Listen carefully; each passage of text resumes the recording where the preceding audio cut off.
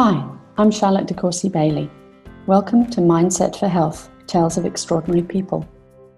This is a podcast about the power of a human decision and the incredible ability of the mind to guide you on your journey through life, equipped with the skills to tackle adversity and to overcome setbacks. We are real stories with a little bit of science.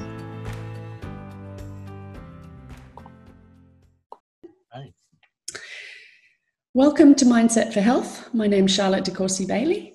My guest today is John C. Coleman, naturopath, Bowen therapist, and author of 3 books at least. His work is in the field of assisting patients suffering from neurodegenerative, autoimmune, and chronic infectious disorders. And he's developed a protocol to help patients overcome Parkinson's disease, multisystem atrophy, and similar disorders. His program was born out of his 3-year struggle and recovery from stage 4 Parkinson's disease and multisystem atrophy, diagnosed in 1995, and more recently he has overcome stage 3 bowel cancer. His books are Stop Parkin and Start Living, which was published first in 2005, Shaky Past, which was published in 2012, and there is another book on the way with the most gorgeous cover on it, which is called Rethinking Parkinson's Disease, the definitive guide to the known causes of Parkinson's disease and proven reversal strategies.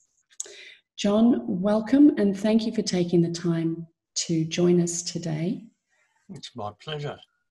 I'm really looking forward to our conversation today because there's a couple of bits of synchronicity, if you like, and I noted your Bowen therapy. I too, if any of my patients have realized that they've had long dental appointments, they may have noticed I've done some stuff around their jaw and neck at the end of an appointment to get them back in working order. So I too am a Bowen therapist. So how did you, I know we'll talk about it later and its role in your treatment protocols, but how did you stumble across Bowen?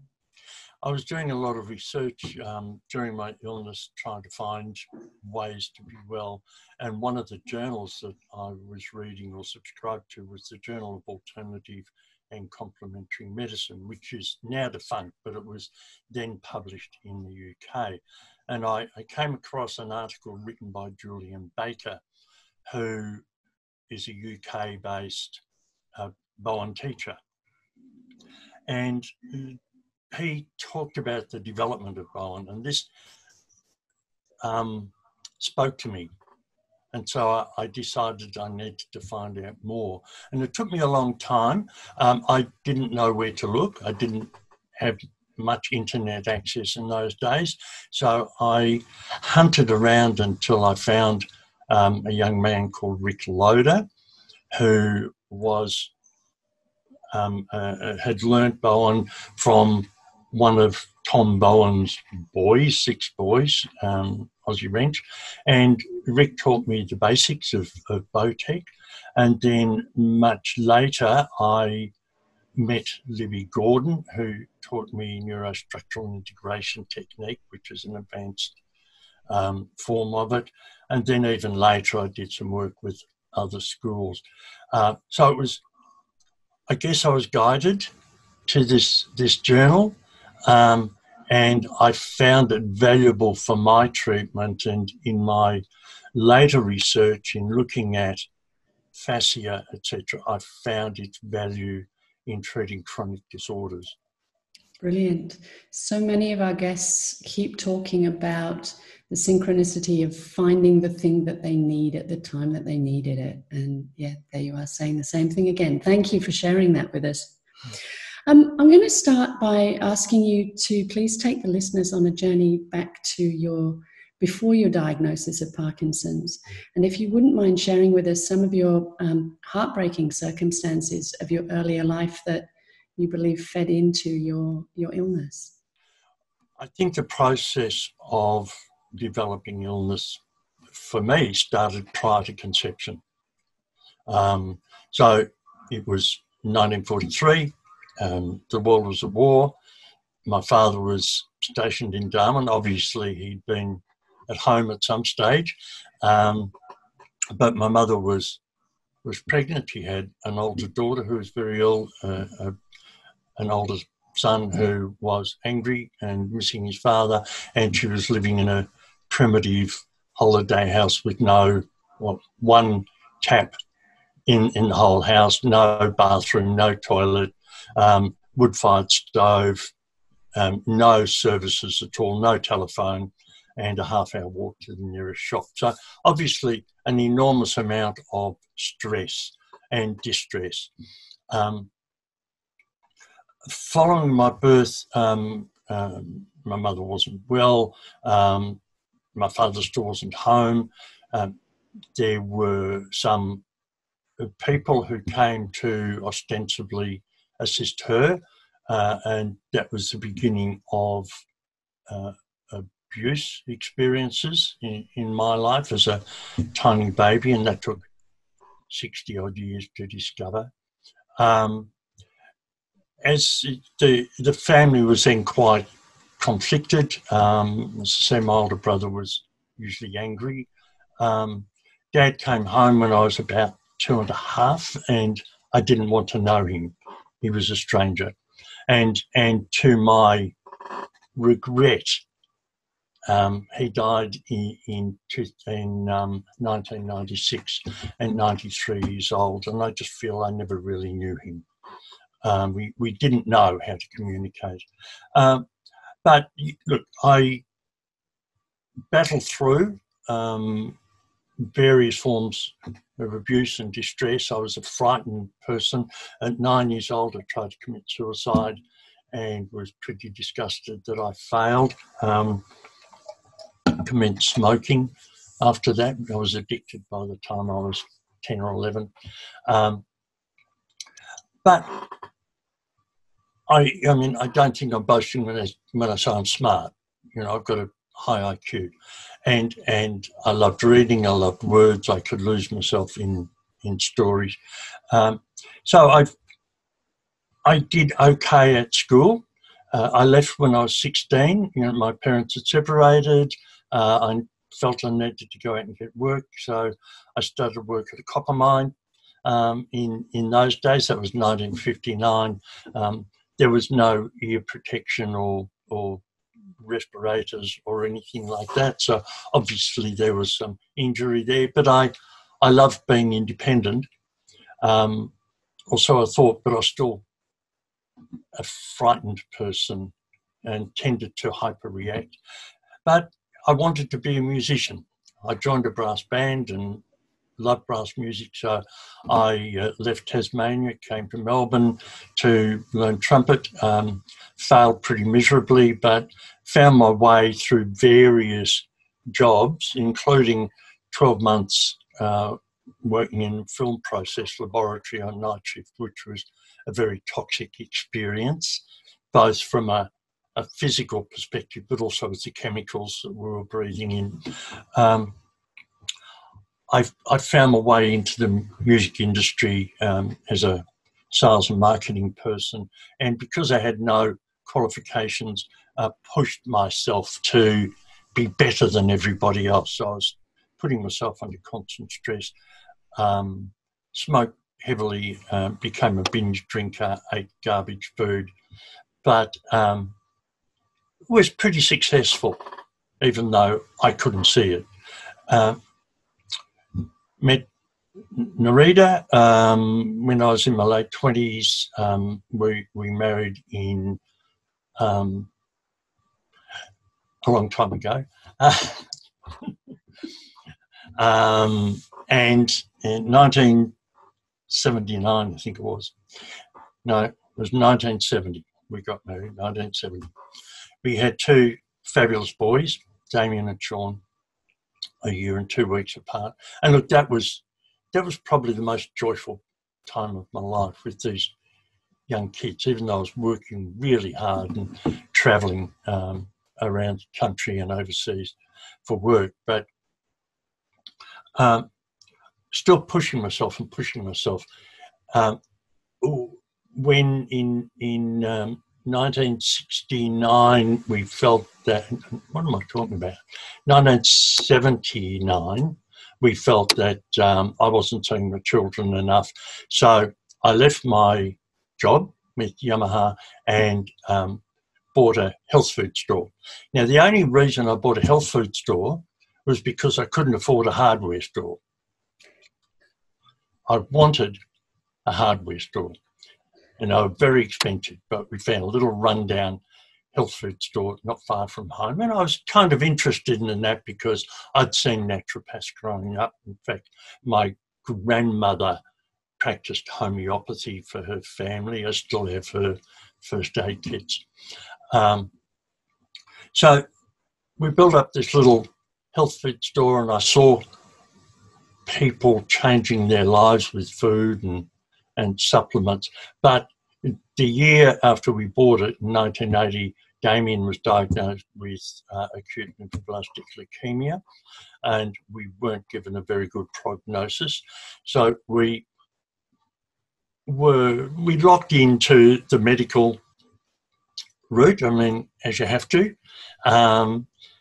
but we also looked for complementary therapies, and I spoke to some fabulous people. We just went on a journey of exploration, and I spoke to Dr. Frederick Klenner in the US, who was a pioneer in vitamin C for cancer, Dr. Harold Manner in Chicago, who had worked at a hospital where they combined complementary medicine and Western medicine for cancer, and a number of other people who were just so generous with their time. And we combined therapies for Damien. We saw him live better than his peers. What we didn't anticipate was the violent attacks from the medical profession because we were using this. And this was incredibly stressful. So we were watching our son and you know, waiting for him to die and trying to keep him alive, and we were being attacked by doctors, often publicly, for using vitamin C. So Damien relapsed in early 1983. He underwent more treatment. We had a fabulous trip to Disneyland towards the end of 1983. That was sponsored by friends. It was wonderful. Damien collapsed and died as we were landing at Tullamarine Airport, but revived. But he was gone for a minute or two, and that was with me, and that was an enormous shock.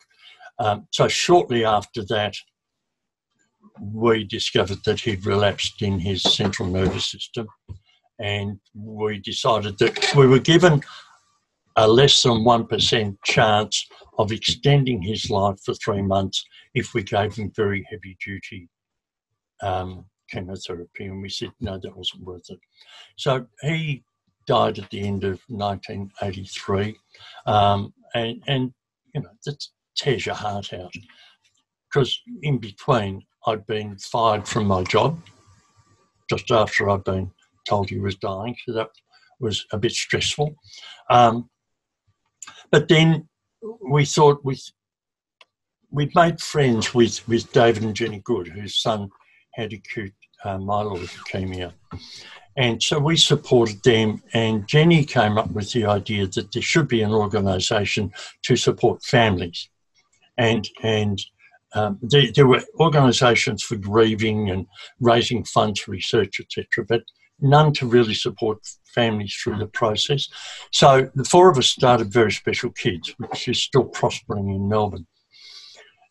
We were overwhelmed with support and requests for help, but again, I was amazed and distressed at the opposition from the medical profession and the abuse that was hurled at us, and me in particular, because I was held responsible for administering vitamin C to my son, which one doctor said publicly was child abuse, and in fact I had killed my child. So here was this conflict of emotions. I was watching this fabulous organisation grow, but I was being abused, and my presence was inhibiting very special kids' growth. In the end, to allow it to survive and to function in hospitals, I had to withdraw and break contact. And that was like watching another child die. So, look, I picked up, my socks again and carried on. At the end of 1989, my younger son, Sean, and I walked the Kokoda Track, which was a fabulous experience. Just after that, my wife and I separated, and a couple of months after that, I again lost my job. So I was unemployed and pretty much bankrupt, and things were not good. So eventually, after some months of unemployment, I found a job as an operating theatre technician at the Royal Women's Hospital on night shift. I'd never done anything like this, but it was a job and I needed money. But I learned a lot. First night shift, I think, in some ways was very healing in that I spent a lot of time on my own to think, but it was also very damaging in that the night shift is very distressing to the body. And I decided to go back to school. I'd started naturopathic studies in 1980. I thought I'd go back and finish it. So I worked at night and studied during the day, and I slept for a couple of hours when I was lucky, and spent the weekends trying to catch up. But as I say, I did learn a lot.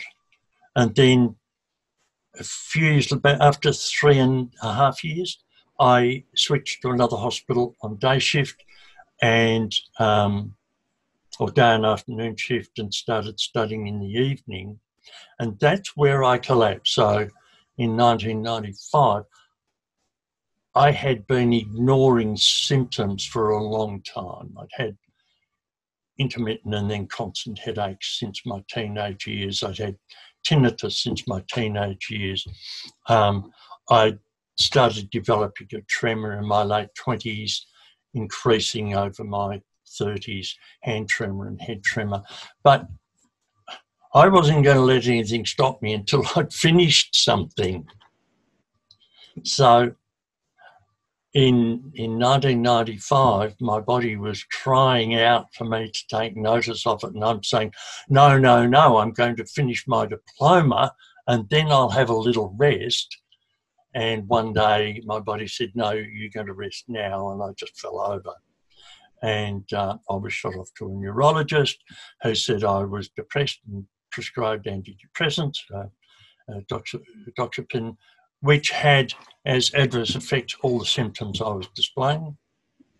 So I went back and I saw other doctors. I saw particularly a fabulous neurosurgeon who spent a long time with me. I'd worked in theatre with him on and off over the years. And he said, look, you have Parkinson's disease. There's nothing I can do as a surgeon. Try not to take the medication. I thought, that's interesting. And then another surgeon pulled me aside and said, you have Parkinson's disease. He'd seen me in the theatre, that's all. He said, you have Parkinson's disease. Don't take the medication.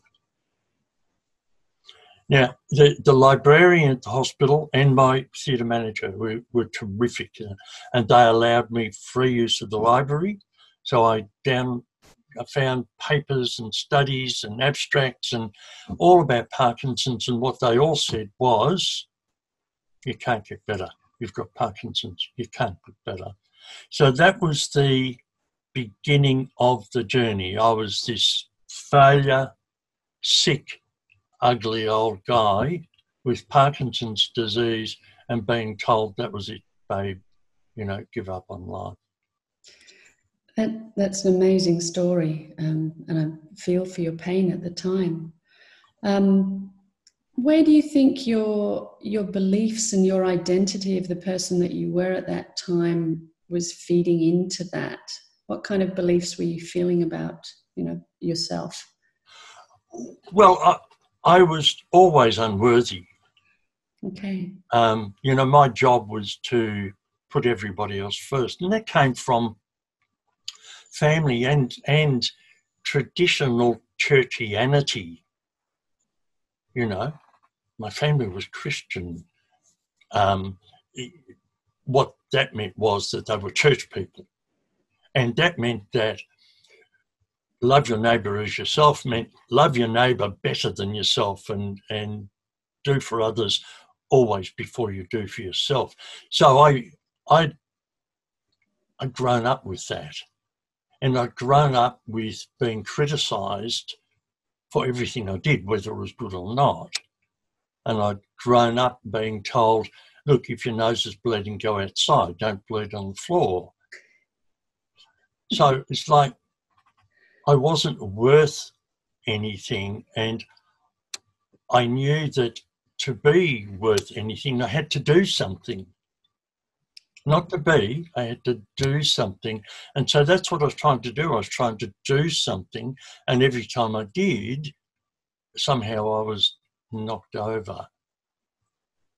So a diagnosis of something like Parkinson's, a confronting medical diagnosis, how do you think we as human beings can go beyond fearful thoughts, the fearful thoughts, that accompany such a profound diagnosis when you're told there is nothing that can be done?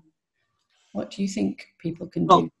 I was inspired many years earlier by Dame Phyllis Frost, who spoke at a meeting I was at, and she said, when you ask God for help, you'll get one of three answers: yes, no, or do it yourself.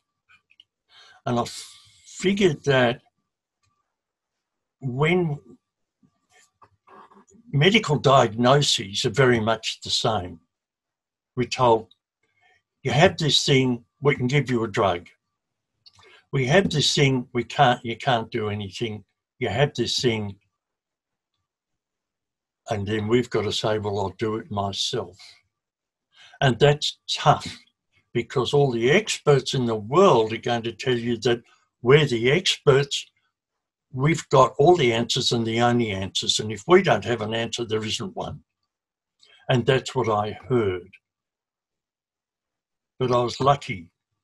I was lucky that my neurologist treated me like dirt.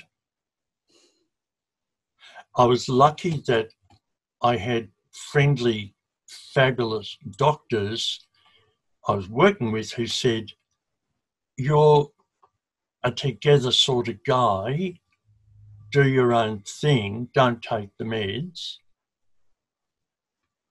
And I was lucky in that I started meditating the year before my diagnosis. I joined a spiritualist group, and I was meditating on a daily basis, and this helped me gain more insights about myself, and was actually very valuable, we know now, for generating great neurotransmitters. Brilliant, brilliant. So what do you think was the first thing that you might have done within yourself to start shifting in the direction of healing? What was that definitive moment, if you like, where you stepped forward or stepped up to the plate? I think the beginning was anger,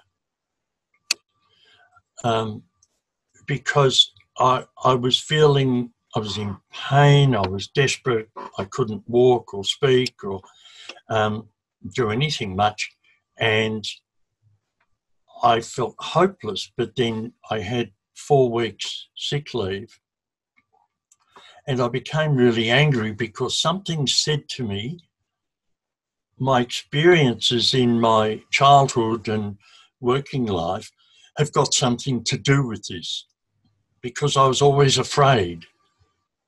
There's something there. And I became really angry because I felt that I was about a third of the way, maybe halfway through my studies, and this bastard disease wasn't going to stop me. Even if I died in the attempt, I was going to finish that diploma. I didn't care about anything else. I wasn't thinking about getting well. It was just, it's not going to stop me from finishing my diploma, which will be the first qualification I will ever have gained. Yeah, perfect. How powerful, how incredibly powerful. And as you started taking action, and often other guests have said, you know, the action is messy. You don't know what it is you're supposed to know, and you don't know what it is you're supposed to do, and there is nothing better sometimes than messy action, because that's what's needed.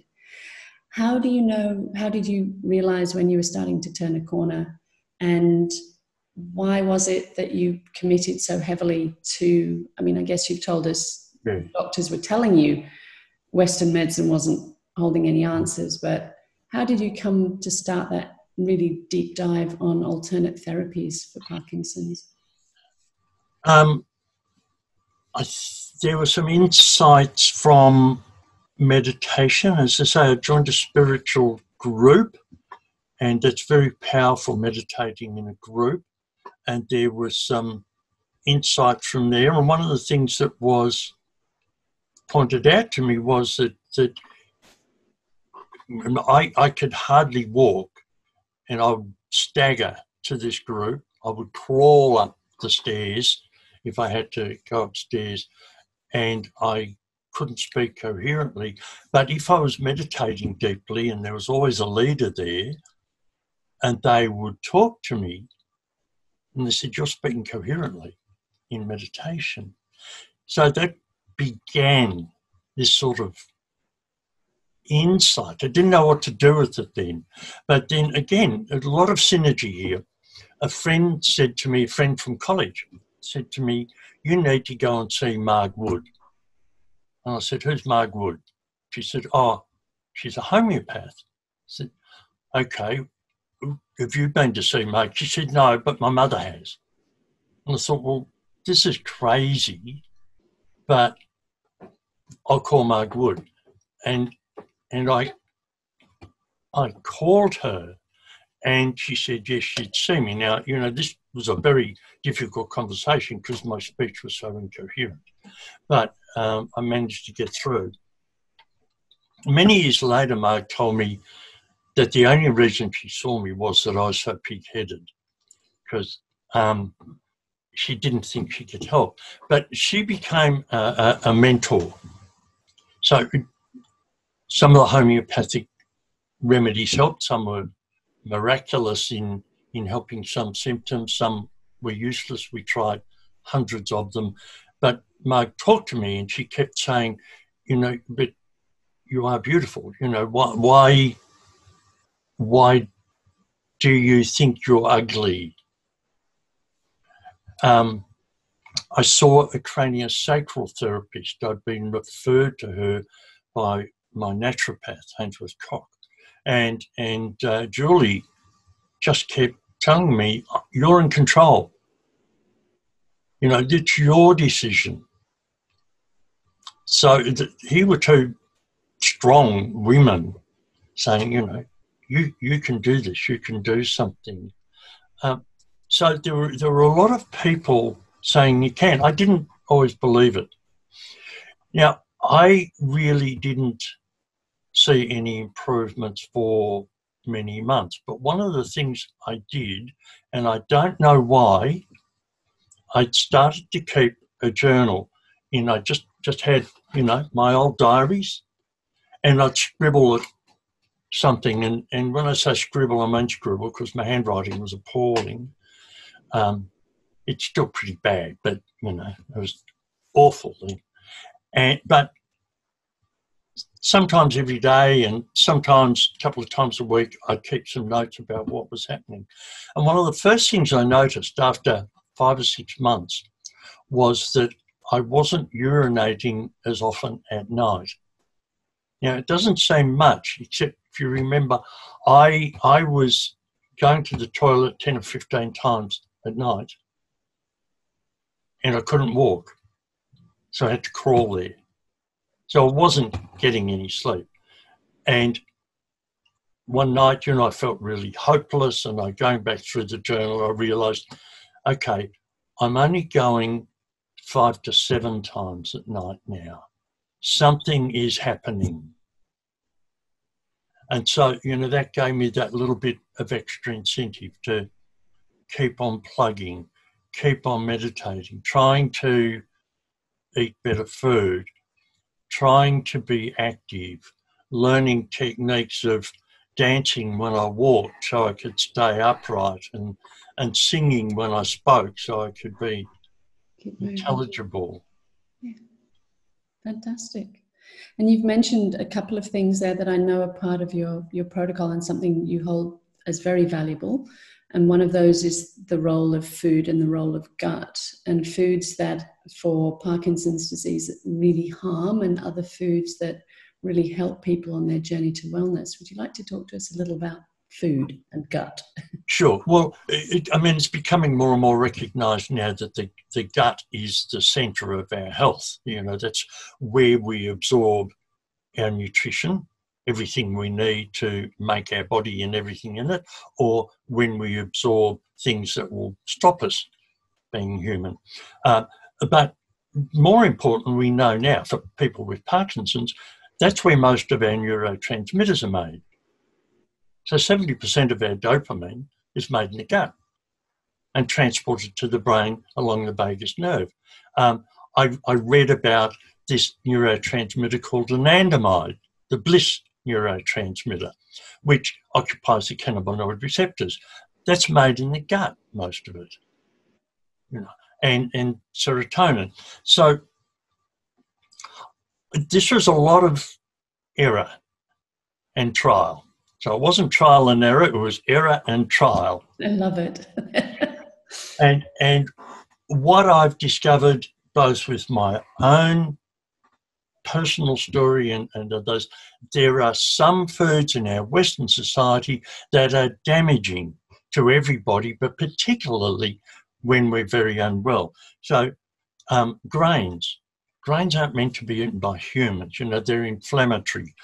Animal dairy products, except interestingly enough, organic butter and ghee, but the milk, cream, cheese, yogurt are so inflammatory, and they block calcium absorption. So they actually cause osteoporosis.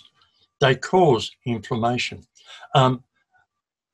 Aspartame, the artificial sweetener put in so many foods, is one of the most neurotoxic chemicals on the planet. And junk food, nutrition-free food is just a waste of space. So I knew from my own experience that I had to eat vegetables and some good protein and try and maintain that energy, or I was going to fall over again. And modern research has reaffirmed that. And every year we see more and more research telling us you've got to eat good food if you're going to be well, because that's where we make every chemical we need. Now, if we're constipated, we're not going to absorb good food. So we've got to poo. Yep. There's that old thing, if you don't eat, you don't poo. If you don't poo, you die. And that it's so many people with chronic disorders are constipated and have been for years. And Western medicine will tell us that one bowel motion a week is okay. Well, my view is a minimum of 2 a day. Good ones, big poos. I'm a naturopath. I talk about mucus and stools all the time. And I knew from, again, personal experience, I was incredibly constipated as I became unwell, even though I was urinary incontinent.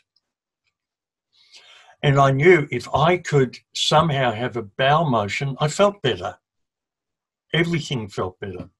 So we've got to get the gut working. And we know, again, from quite recent research, that alpha-synuclein, a very important protein for the brain, is made in the bowel and the appendix, and again transported along the vagus nerve. Now, if alpha-synuclein in a constipated bowel becomes misfolded, it becomes Lewy bodies, which aggregate in the brain and destroy neural pathways, and that's implicated in Parkinson's and dementia and a number of other disorders. So the gut is vital to our health. Wonderful. Thank you so much for just explaining that for the listeners. You also talk about aqua hydration formulas in your protocol. So obviously food, but hydration critical as well. Yeah. So we talk about synergy, and here's another synergistic event. I'd gone back to school, and the lecture room was up steps, and I would crawl up the steps to get there. And one day when I arrived late, I realised there was a guest lecturer there by the name of Dr. Jaroslav Boblik, who's a neuroendocrinologist. And he and Leonie Hibbert, a naturopath, had developed these products called aqua hydration formulas for athletes who hit the wall. Now, when athletes hit the wall, they've run through their aerobic energy, anaerobic energy, they've gone to fight, flight, freeze response, they've run out of all that energy and they're starting to shut down. And the aquas, I won't go into the whole thing because it's a long, long story, but the aquas are designed to work with our hypothalamus, which controls the fight, flight, freeze response, to reassure it and say, you know, life's okay, you're safe. And that allows the hypothalamus to reduce its demands on the adrenal glands, which then allows us to hydrate better. So there's a couple of things happening there that are important. One is we need water to transport everything in our body. Nutritional elements, supplements, drugs, neurotransmitters, hormones, enzymes, they all are transported by water. Even the fat-soluble ones piggyback on water molecules. So we need that hydration. When we're in fight, flight, freeze response, and, you know, from my history, and now we've seen in research by Bruce McEwen, if we're in fight, flight, freeze response for 6 weeks or more, we get locked into it. And that response becomes its own danger. So we just go on getting it. So when we're in that response, we're taking hydration away from the parts of our body we don't need and pushing it all into the core. So our primitive brain, our instinctive brain, our heart, lungs, our big muscles, and that's elevating blood pressure, but it's depriving areas of our body from nutrients because it's not getting the hydration. So if we relax that fight, flight, freeze response, we hydrate better, we transport nutrients and chemicals around the body better. So I spoke to Jaroslav after the lecture. They'd never used them for sick people. They'd all been for well people. I became the guinea pig. Again, it was a lot of error and then a bit of trial. We eventually got the doses right after I had reached the stage of planning suicide again. I just nosedived, and we found out that what I was doing, I was pushing toxins around my body by hydrating too quickly. Yeah. And we discovered a protocol, so first based on my body and then working with other patients, and we discovered a useful protocol. And these are really fabulous support for increasing nutrient absorption and the transport of chemicals around our body. Wonderful. And yes, synergistic again, as always. Yeah. The lesson is there when we turn up and Yep. we're open to receive. So you're mentioning about, as well, the role of, you mentioned earlier, the singing and dancing. Yeah. So talk to us about that. I mean, neurodegenerative disorders and movement being the challenge. Yeah, and this kind of surprised me, I guess, and I've loved music. I was brought up with music, and it was a haven for me. And I said I failed miserably as a trumpet player, but I actually did quite well as an amateur horn player. And so music was part of me, and I found it when I was on my own at home. If I could get some music playing, imagine trying to get a black vinyl record with your hands trembling and your body shaking and whatever, but somehow I get it going, that could soothe me or uplift me. And music's been a huge part, you know, when my son died, when I was on my own or whatever, certain music was just helped me through. So I'm not sure. I think the walking came first. I found that if there was rhythmic music playing, I could actually walk better. Now, we've seen that in research later, in later years, and it's on YouTube, etc. But in those days, there was nothing. And it was like, okay, if there was a march playing or a Tchaikovsky dance or something, somehow I moved better. I'd crawl better, or I could get up and actually lurch around. And I found that if I started singing to myself in my head, even in the hospital where I went back to work, if I sang to myself, and I sang a lot of Sousa marches in those days, I could actually kind of walk. I could stay upright and get my steps going. Now, at work, I was in charge of 16 technicians, and I had to give them instructions. And I couldn't speak coherently. So I found that if I used a sing-song type of approach, I could get the words out. I was still often hesitant, but I could. And so life became an opera. So I'd sing my instructions to the technicians, get to theatre right now. Fantastic. Oh, and the words would come out. If I tried to speak, it didn't work. That's absolutely wonderful. Yeah. And I'm so pleased to hear that there's such an extra role for brass band music and Sousa marches. That's fantastic. Now, just cycling back to Bowen therapy. Yes. So why, I know you're a great advocate of Bowen, and you've said that Bowen therapy is the only way to treat. Or... No, not the only way. It's a very important way. And okay, I've told you how I found Bowen, and it took some time before I was treated, and I didn't understand how important it was when I started seeing patients. So in 1999 and 2000, we ran a little research project, open label, never be accepted by Lancet, but, you know, it worked. So there were over 100 patients who all did the food, the self-love, laughter, meditation, aqua hydration formulas, pardon me, and then they were given a choice of bodywork, so they could have massage or reflexology or acupuncture or Feldenkrais or craniosacral therapy or Bowen. At the end of that trial, I saw that the Bowen patients were doing better. They were making better progress, but I didn't know why. So then I had to look at research, and I came across research by Russell Sturgis, who developed fasciokinetics, another Bowen school, and also unpublished work by Eleanor Oyston.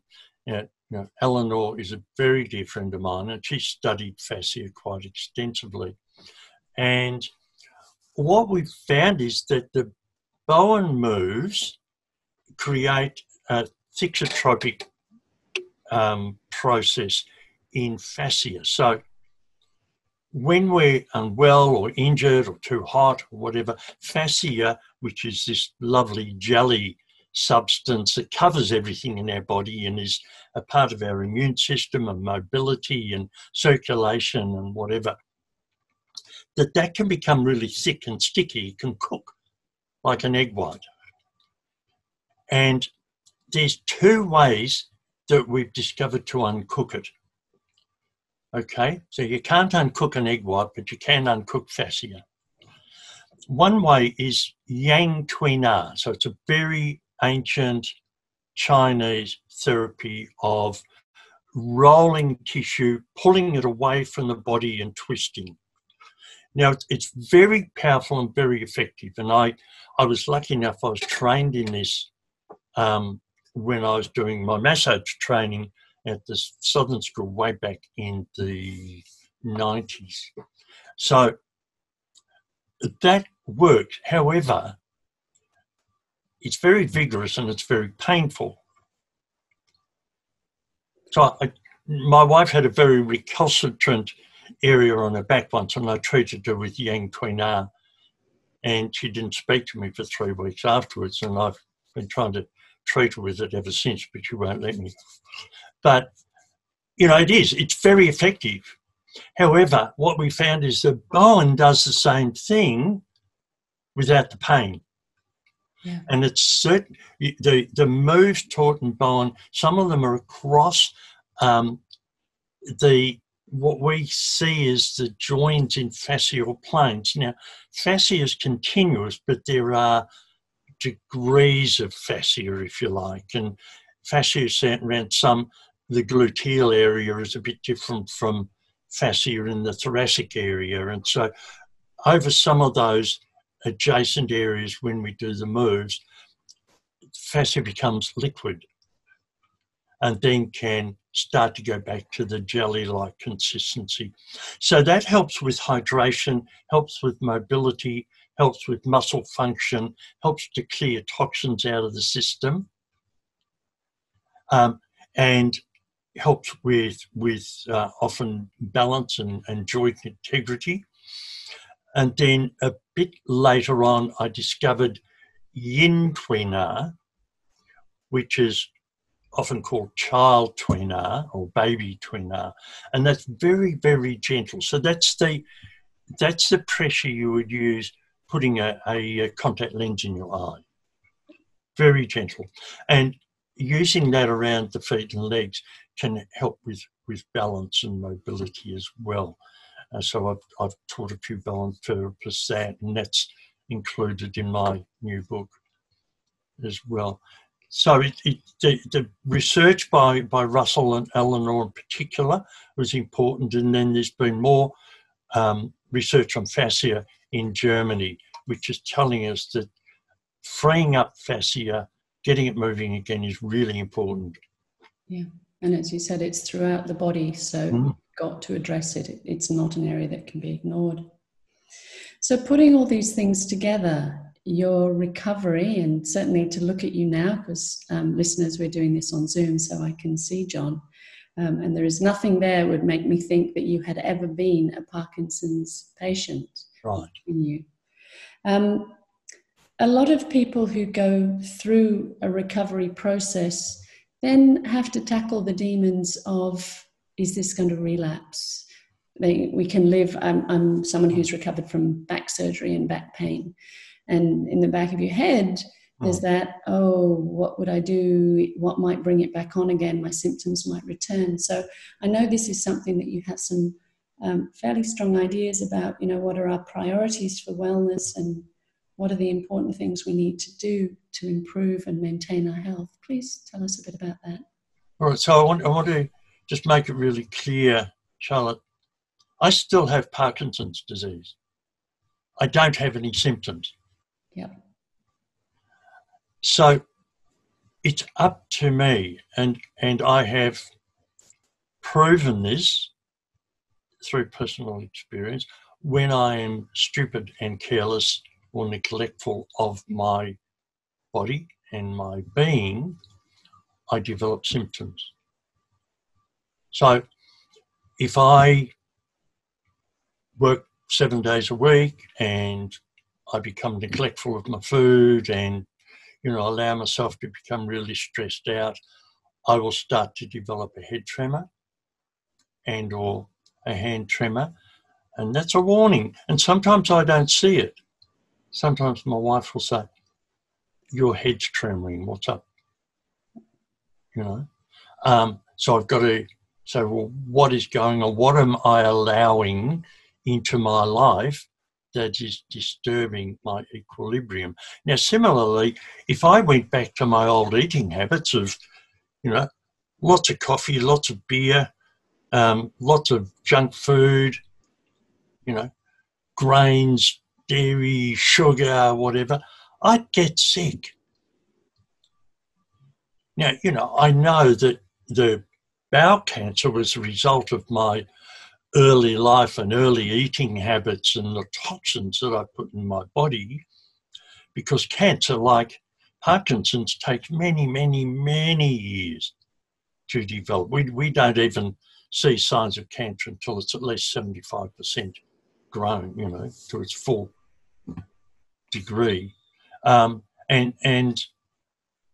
so I know that if I neglect my body, if I eat badly, if I stop meditating, if I stop loving myself, then I will develop symptoms again.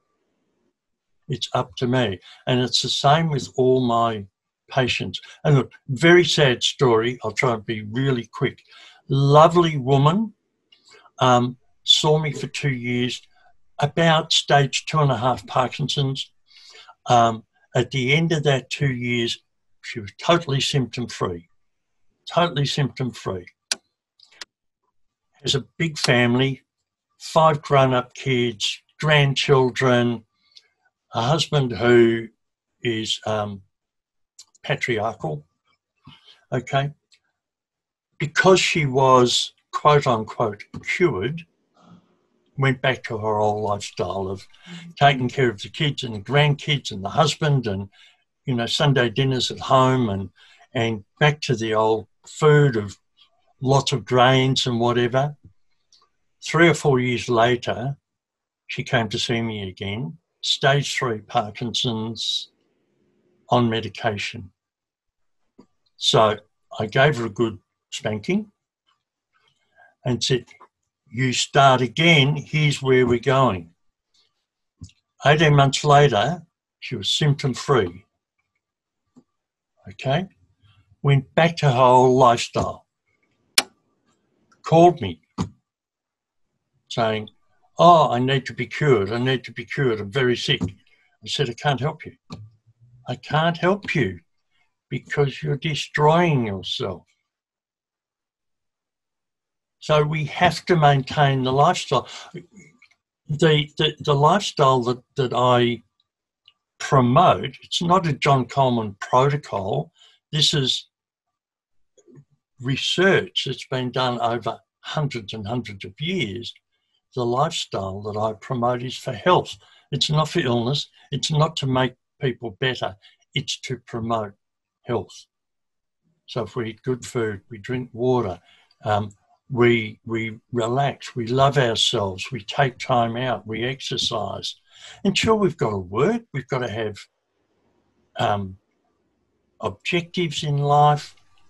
We've got to be useful to ourselves as well as to other people. We need to interact with people. We're going to face stresses, so we need to develop strategies to deal with the normal stresses in life. So the John Coleman protocol really isn't. It's a lifestyle that I've seen works, and it's been researched by many people cleverer than I am, and there's books and papers and studies written about it. The supplements that I promote are supplements that, again, have been researched by really clever people, and there have been trials, double-blind, placebo-controlled trials of these supplements to see what they do. And we look at the physiology, and that relates to the process of Parkinson's. and so on. So if we understand what causes Parkinson's, and we know that now, then we create a lifestyle for each person that reverses that cause. And customised, no doubt. Yeah. So, you know, my book will come out and it'll say, you know, here's how to get well. But in reality, what it's saying is you've got to get in there and understand what has caused these symptoms for you. And there's a whole section, there's about 5 chapters on finding out what has caused these symptoms for you as an individual. And then you can go to the next section saying, here's how to turn it around. Wonderful. What a wonderful resource for the listeners. I hope so. Brilliant. Yeah. It took me 2 years to write, so I hope it's good. Congratulations. Well done. Thank you so much for spending time with us today. I really appreciate your knowledge, your enthusiasm, your persistent enthusiasm. I don't think we've had a story of such commitment to just setback, and I'm just convinced that I'm going to do this. And as you said, the support of people around you who reaffirmed for you that this was something you can do, so that you could then take on that identity of the person who is going to be the person who found the solution. If it can't be done, it's up to me to do it. That's what you said, isn't it? Yep, absolutely. Yeah.